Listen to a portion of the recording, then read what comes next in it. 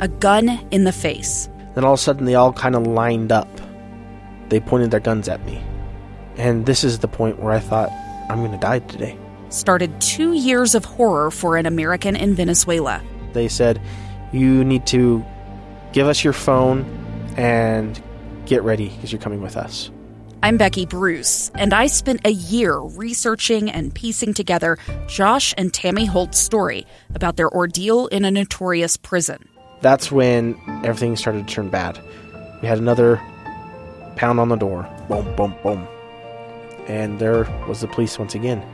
You can binge all of the episodes of Hope in Darkness on KSLpodcasts.com or wherever you get your podcasts.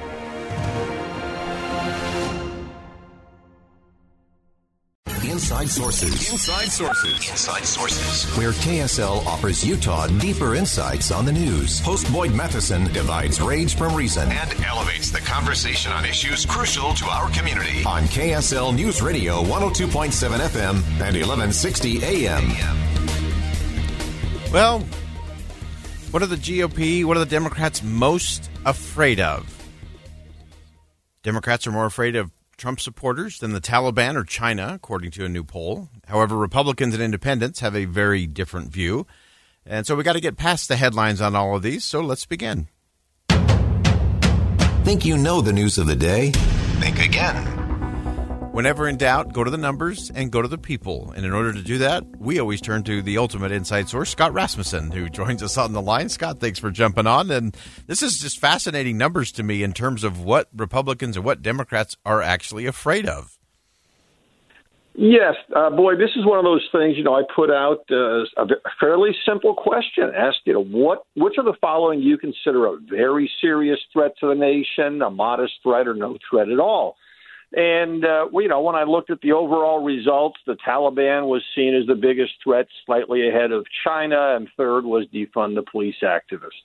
But when I split it into the partisan breakdowns, Democrats said the two biggest threats to the nation are Trump supporters and the unvaccinated. And significantly more said one of those two things than the Taliban or China or Russia. When I looked to Republicans and independents, the top concerns were the Taliban, the defund the police activists, and China. And so this is a way to think about politics. Now, some of this is unfortunately very partisan. I think the danger for Democrats is if you label half the nation as one of the greatest threats to the nation, you're not exactly going to win them over in a popularity contest.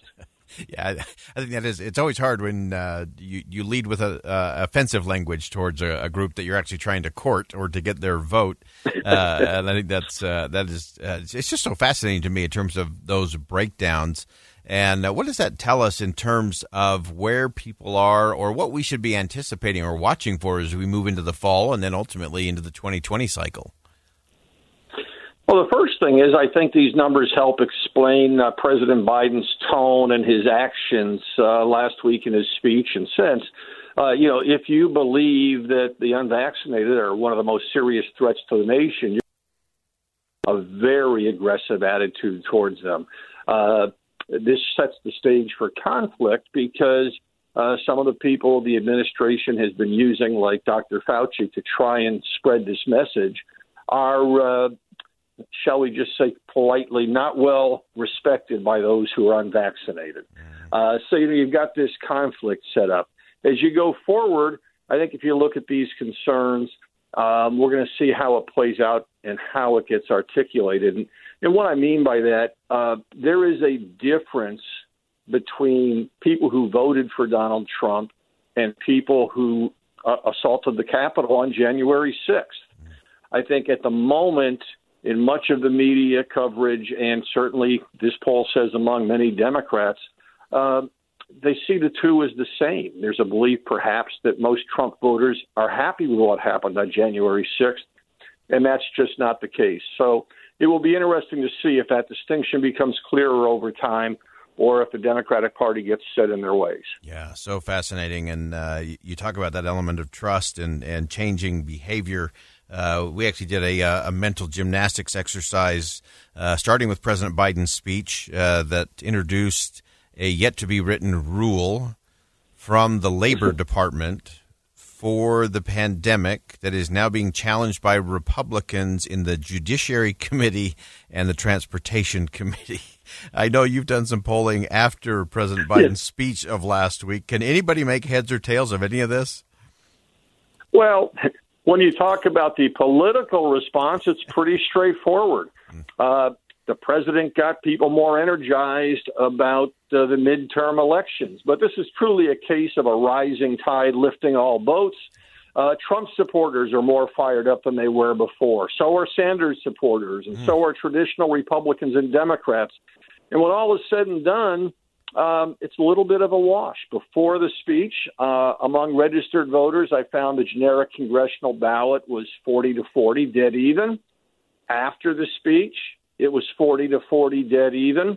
And in both cases, when you looked at voters who were the most motivated, the Republicans had a slight edge. Biggest reason for that, the group that is more motivated to take part in the midterms than any other in the nation right now are people who want policies like those articulated by former President Trump. That's so fascinating. Again, it's the policy component to that I think is the key operative word there. And before I let you go, Scott, obviously it is recall election day in California. Any insight there, any inklings or anything you're going to be watching for as we roll into the evening tonight?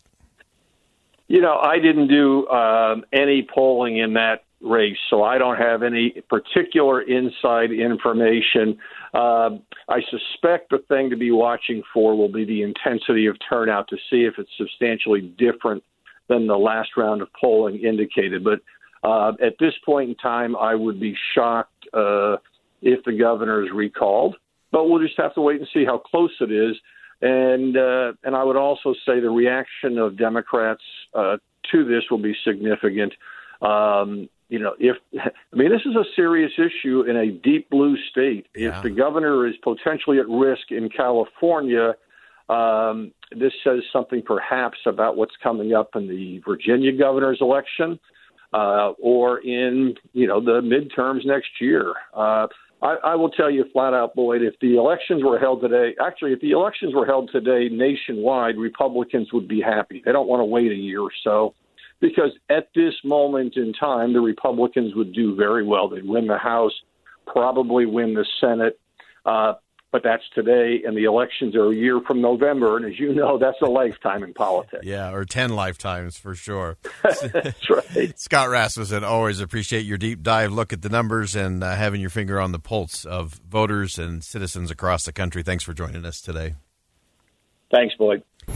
All right. When we come back, we're going to go to that California race. California Governor Gavin Newsom, of course, facing recall today. We're going to break that down. We're going to bring in our California insider, Kelly Pierce, as a longtime Californian, is going to help us break that down. What does it mean? And we'll actually talk a little bit about what we talked with Scott in terms of what that means for the future for both Republicans and Democrats across the country. Stay with us. Think Again with Boyd Matheson on KSL News Radio. A gun in the face. Then all of a sudden, they all kind of lined up. They pointed their guns at me. And this is the point where I thought, I'm going to die today. Started 2 years of horror for an American in Venezuela. They said, you need to give us your phone and get ready because you're coming with us. I'm Becky Bruce, and I spent a year researching and piecing together Josh and Tammy Holt's story about their ordeal in a notorious prison. That's when everything started to turn bad. We had another pound on the door. Boom, boom, boom. And there was the police once again. You can binge all of the episodes of Hope in Darkness on KSLPodcasts.com or wherever you get your podcasts.